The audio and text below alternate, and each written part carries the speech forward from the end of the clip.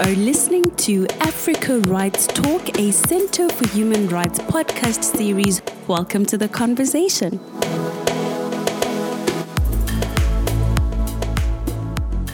My name is Taruna Naidu, and I am from the SOGIESC unit at the Center for Human Rights. And today I am in conversation with Dr. Adriaan Jjuuko, a Ugandan human rights lawyer, researcher, and consultant. He is the founder and executive director of the Human Rights Awareness and Promotion Forum, and is also an alumni of the Center for Human Rights. Welcome, Adriaan. Yeah. Thank you very much, Taruna. So I wanted to know what motivated you to get involved in advocating for the rights of sexual minorities and other marginalized groups in Uganda. I would like to also know that, but I think I have an idea. I think all my background is about marginalization. So I was orphaned at the age of 12, and being without parents was something that was quite an experience for me. Sometimes going without food, sometimes being looked at as a child of no one, which was kind of true. But it gets to you, you feel discrimination, you know how it hurts. And so for me, even when I joined law school, it was about, I knew I would always do work on human rights. I wasn't sure which kind of human rights I would work on, but I was quite pretty sure I was going to work on human rights. And that's when I left law school. That was the time when the anti-homosexuality bill was being tabled in Uganda. And then I just took on the work, became coordinator of the coalition. Before I knew it, I was deep inside the work of LGBT right organizing. I started going to court using the law that I had gone to school to study. And that's how it came to be. Why do you think it is difficult to realize the equality of persons who identify within the LGBTIQ plus group? I think it all has to do with our background as Ugandans. I don't know about other countries, but at least as Ugandans, I know we go to school, you grow up in a family, you go to school, you go to work within a particular setting, which is what they call your culture, what they call what is normal, how you're supposed to behave and how you're supposed to act. The church tells you how to act and how to behave. Your society tells you how to behave. And you grow up thinking that people who are LGBT are not even human. Then human beings can't do this. These are things that most people believe. And so it becomes difficult to convince someone that LGBT rights are not just about people having anal sex, because that's what people believe is central to homosexuality. In their view, it's all about anal sex. And if people don't go beyond sex, then they can never get to the point of equality. So for me, I think people need to understand that sexual orientation or gender identity is part of what someone is, not just what someone does, but part of what someone is, and bridging that gap from someone thinking of homosexuality as just anal sex to them thinking about it as someone being homosexual, as a sexual orientation, as a gender identity, is the gap we need to bridge. It's not easy to bridge because everything else tells you, no, this is not true. Everything tells you that, you know what, this is not what it's supposed to be. That's where activists need to do work. That's where they need to come in. That's where they need to engage people. That's why we need to see examples of LGBT people who have made it in life. Because you grew up thinking LGBT people are just homosexuals who are up to no good. And that means the examples you see, people that you see who are said to be homosexual, are people who appear to be up to no good. So there are no positive examples. At least in Uganda, there are very few people who say, I'm gay. They come out as gay and they are lawyers, they are doctors, they are members of parliament, they are businessmen who are successful. So there are even no positive images anywhere, not in the movies, not in on radio, not on TV of LGBTI people. So how do you then bridge that gap where people feel like these are terrible people and they don't see them anywhere being people who can be seen as role models in society? So bigger issues. They also go to the economics, because marginalization also goes to economics. The people who are usually marginalized are also poor. And because they're poor, they won't be visible. And because they're invisible, then they won't be protected. So it's a bigger conversation around lifting up people who are marginalized, around empowerment, around visibility, and around how we can use tools like the law to actually defend rather than oppress LGBT persons.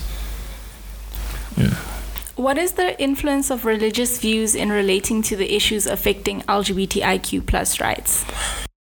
Okay, so I think generally speaking, religious views are supposed to be a good influence on the protection of LGBTI rights. Because for me, what I know as the basic message of religion, Christianity, Islam, even African traditional religion, is that love your neighbors, you love yourself. Do good unto yourself. Ubuntu, as it is said here, I am because we are. So for me, I don't think religion intrinsically is a problem to LGBT rights. However, what has become a problem is conservative fundamental religion. Religious fundamentalism. So people come in with their preset notions of who a Christian should be, of who a Muslim should be, of who a traditional African should be, and how we should be behaving. So they interpret the scriptures in their own way and in a way that is abrasive and aggressive.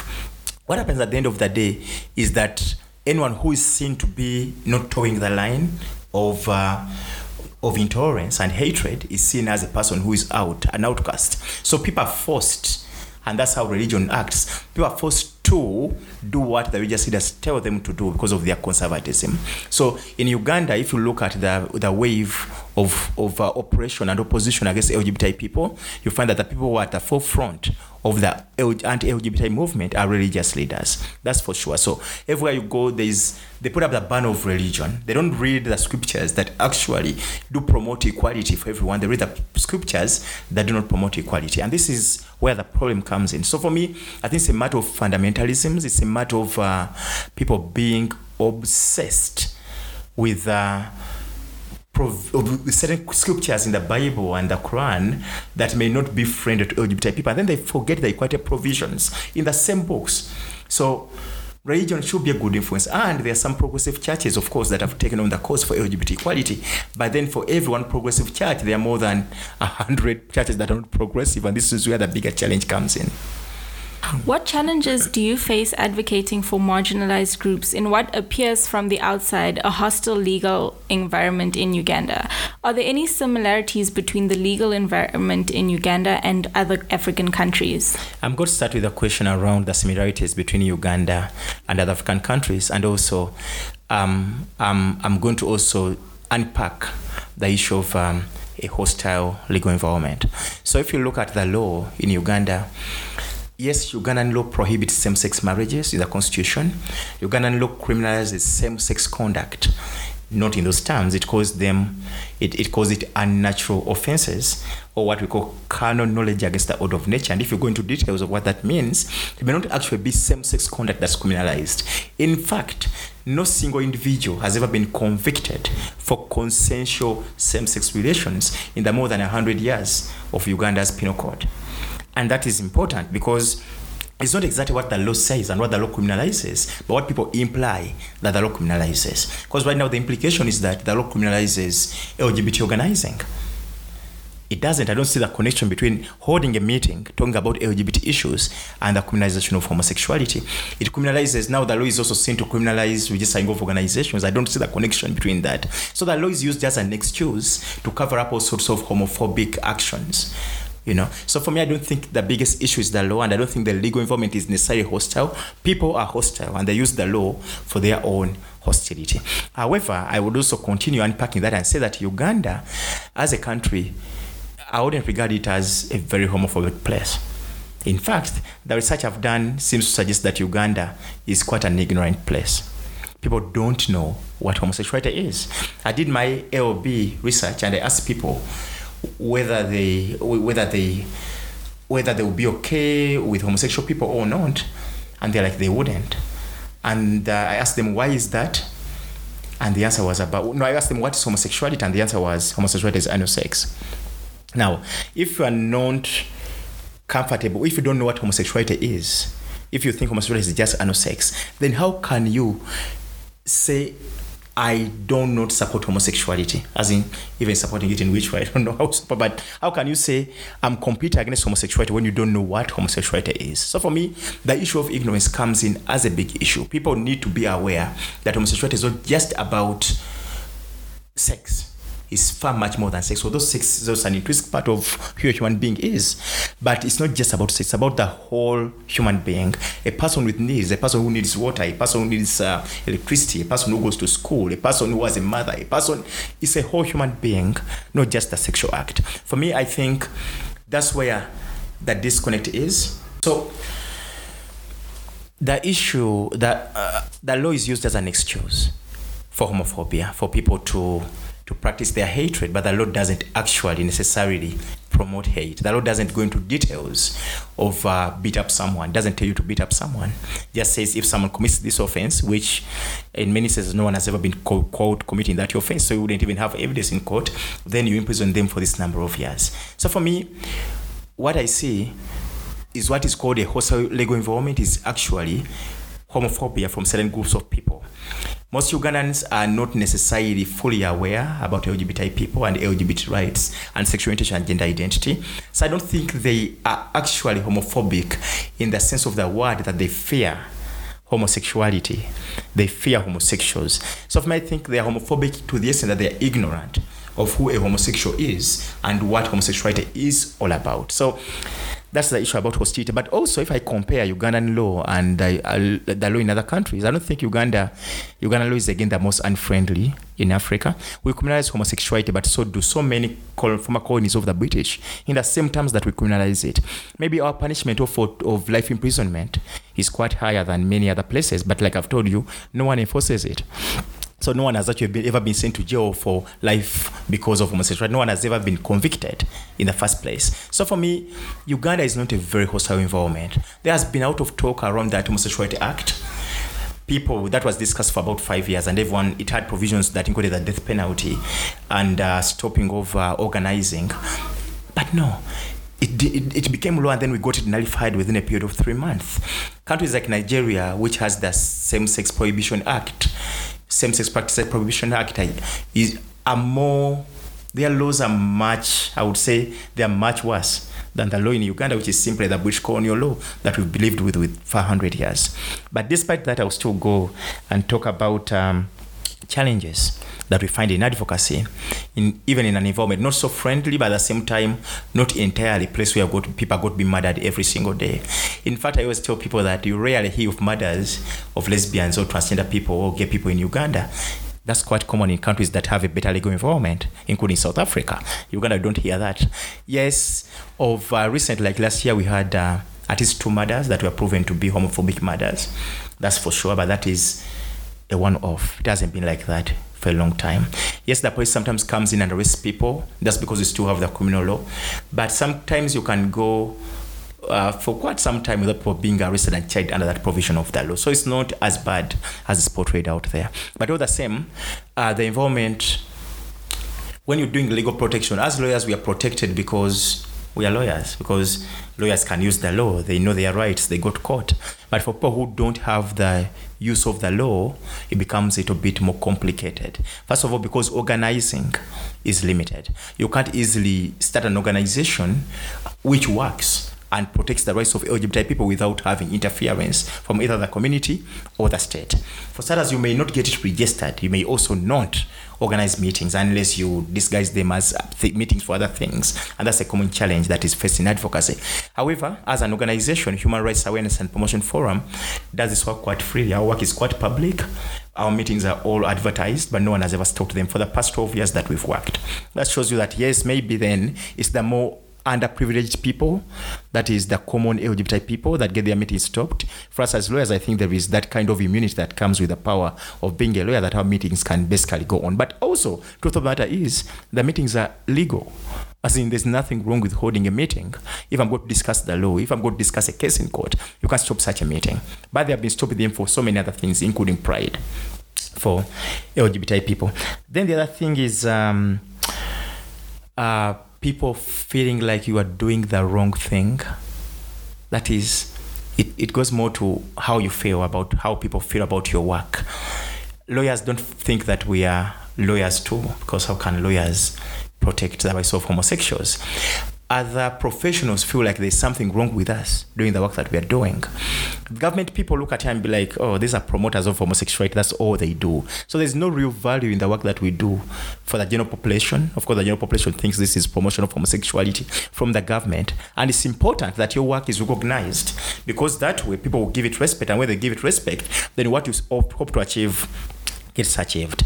But that's not something that we sometimes it's difficult to get that done. But nevertheless, we've been able to train police officers, more than 500 senior police officers on LGBT issues. And this has been defended by the police leadership itself. We've been able to train local council leaders on LGBT issues, and we speak LGBT language and nothing really happens to us. We've been able to train LGBT people, more than 150 LGBT persons, as paralegals who can stand up for their rights and defend their rights if something happens to them. They also go out and engage other LGBT persons in legal awareness, in legal protection, and that is important. So despite the changes that we get, we still manage to get a lot of work done within the restrictive legal environment. Of course, there is the risk of attack. That's an ever-existing risk. My organization has been attacked twice. The first time was in 2016, when 5 people jumped into the fence and murdered the security guard on duty, and then entered the office and took nothing.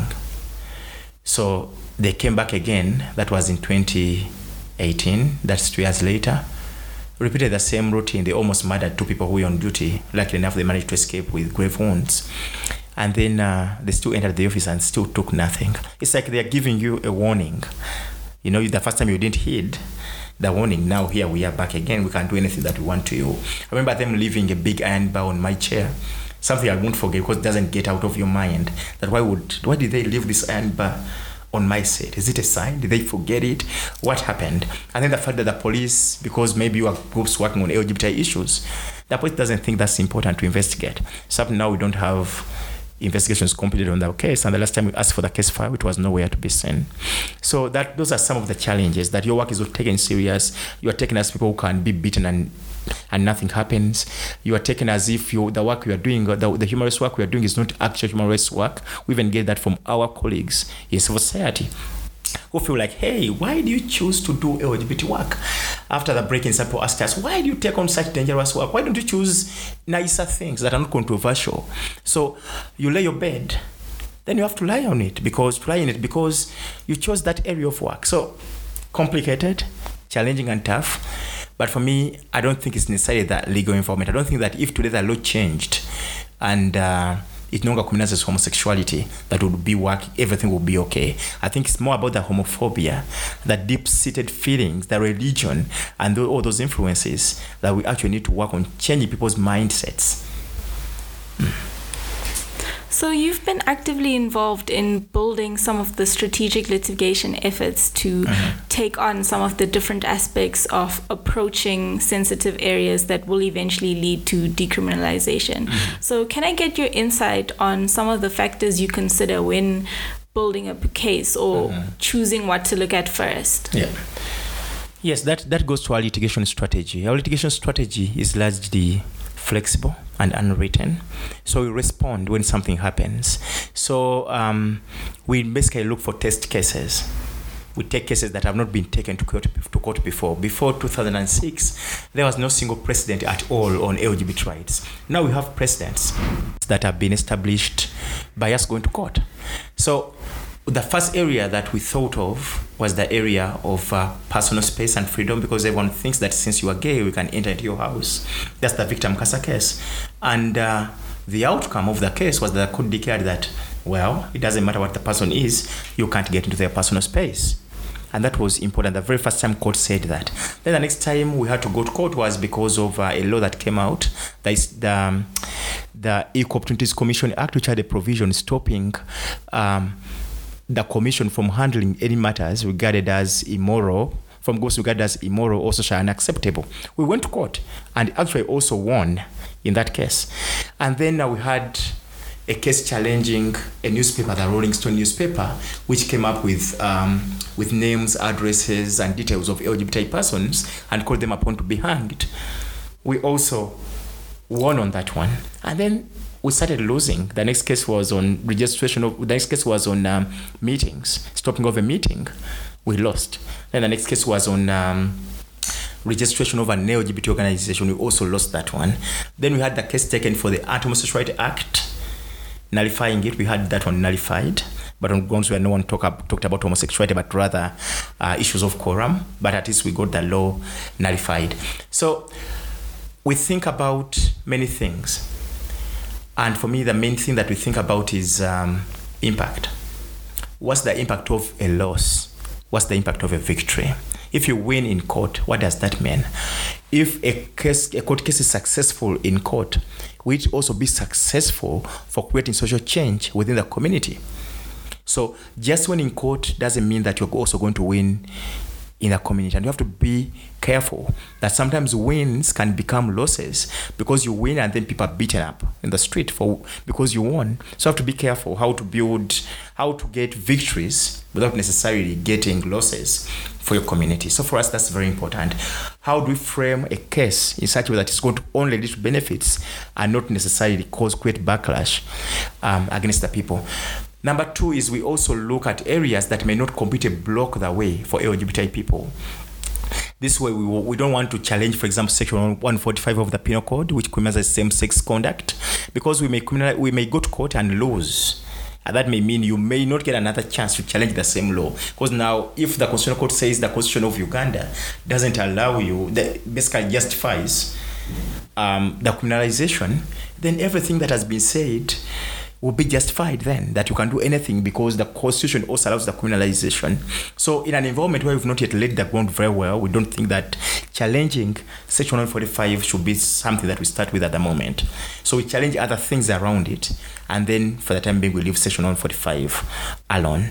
So impact is one thing, but also are we going to block the way for everyone else? It's also something very important for us to consider. And also the courts, of course, who sits on the court at that time, which judges are likely to handle this case, and what are their kind of views. We also think through all those things. What would you encourage other advocates of social change to do when engaging with state actors that are not open to recognizing the rights of LGBTIQ plus people? For me, I think it's not a good thing to force people to believe what you believe, even if you think it's right. So I believe that we are right, that LGBT rights are human rights, and that everyone deserves to have their rights protected. Now, not so many people believe that. It looks like a simple statement, but not so many people believe that. Now, I don't want to force anyone to love LGBT people. However, if you are a government official, there are things that you follow. The Constitution is in place. There are also other laws which want you to do certain things. The only law that may prohibit someone working on that criminalizes is the law on same-sex conduct. Nothing else. I mean, you cannot refuse to register an organization. No. It's because the law is on our side. The law says everyone enjoys freedom of association. The Constitution says everyone is equal before and under the law. So there's no justification for a person who represents the state actually discriminating against LGBT persons because of their sexual orientation or gender identity. And this is a message that has to become clear every single time. When you meet them, you have to tell them you have a duty, you have an obligation. No, you're not doing charity. It's the human rights-based approach. You're not doing charity, you are doing your job. And your job is register my organization. Your job is give me health services. You can't discriminate against me when you are the state. So, whereas it's not about loving people. No, we don't need you to love them. Just do your job as you're supposed to do it. So for me, I would encourage activists to be firm. You be firm, stand for what is right. Walk around with your constitution, walk around with your other laws that provide for us, and tell the person, show you where it says you cannot provide that service to someone else.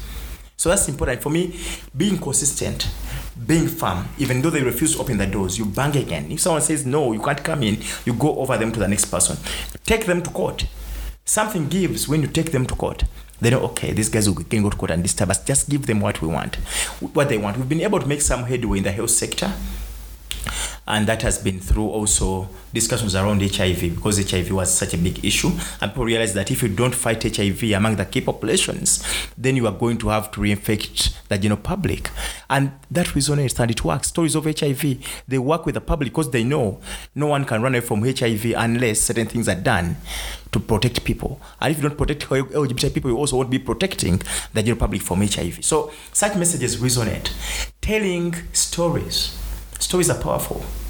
If you tell stories of LGBT people, what they go through, their experiences, that's more powerful than just giving us facts on the law. So for me, I think that if LGBT people are given space, if people are engaging with the government, they go with LGBT people who speak. When we do police trainings, we bring LGBT people in the room to speak to police officers, and that's empowering to the LGBT people. But also, the police gets to realize that we are dealing with human beings, sons and daughters of someone, not simply people we just imagine. These are real human beings with blood, and that's important and powerful, showing them that, you know what, the actions you take as a state official actually have a direct impact on the person, why this person can't go to school, why they cannot access health services. So how much work has the African Commission done to protect and promote the LGBTIQ plus communities' rights on the continent? And to what extent do these efforts translate and affect the daily experiences of LGBTIQ plus persons? All right. There's the African Commission, and then there are the people.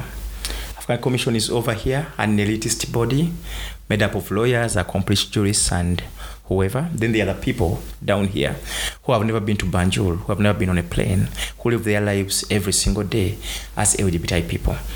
Now, making the link between them, these ones have never met the other ones. These ones have never met the other ones. And now, in between these two are activists, people who work on the ground to link the community to these bodies.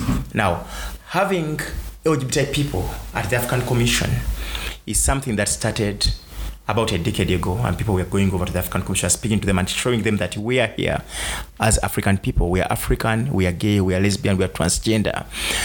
At first, there was quite a lot of hostility. I was part of the conversations initially in Banjul, including from the NGO forum. There still are, but at least there's progress has been made to the point that a resolution has been put in place to protect LGBTI people.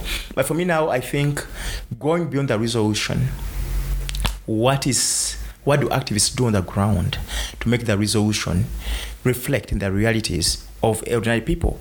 How do governments respect? It ties in the whole issue of governance. How do governments respect the resolutions of the African Commission? Most of the governments are quite hostile to LGBT people, including my own Ugandan government.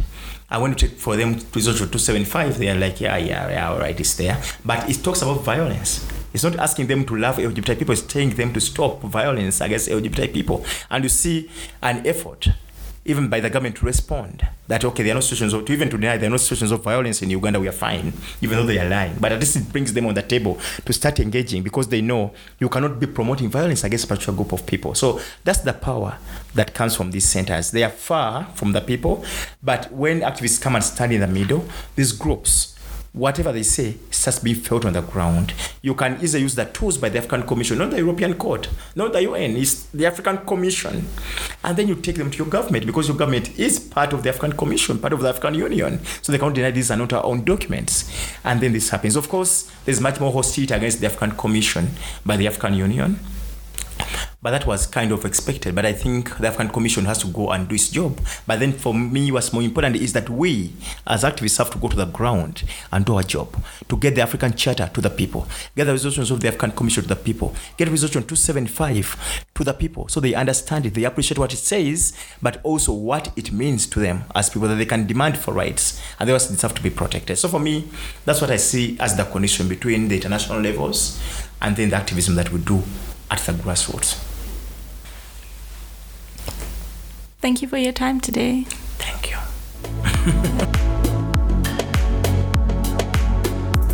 This has been Africa Rights Talk. Join us in our other episodes as we continue to explore other human rights issues.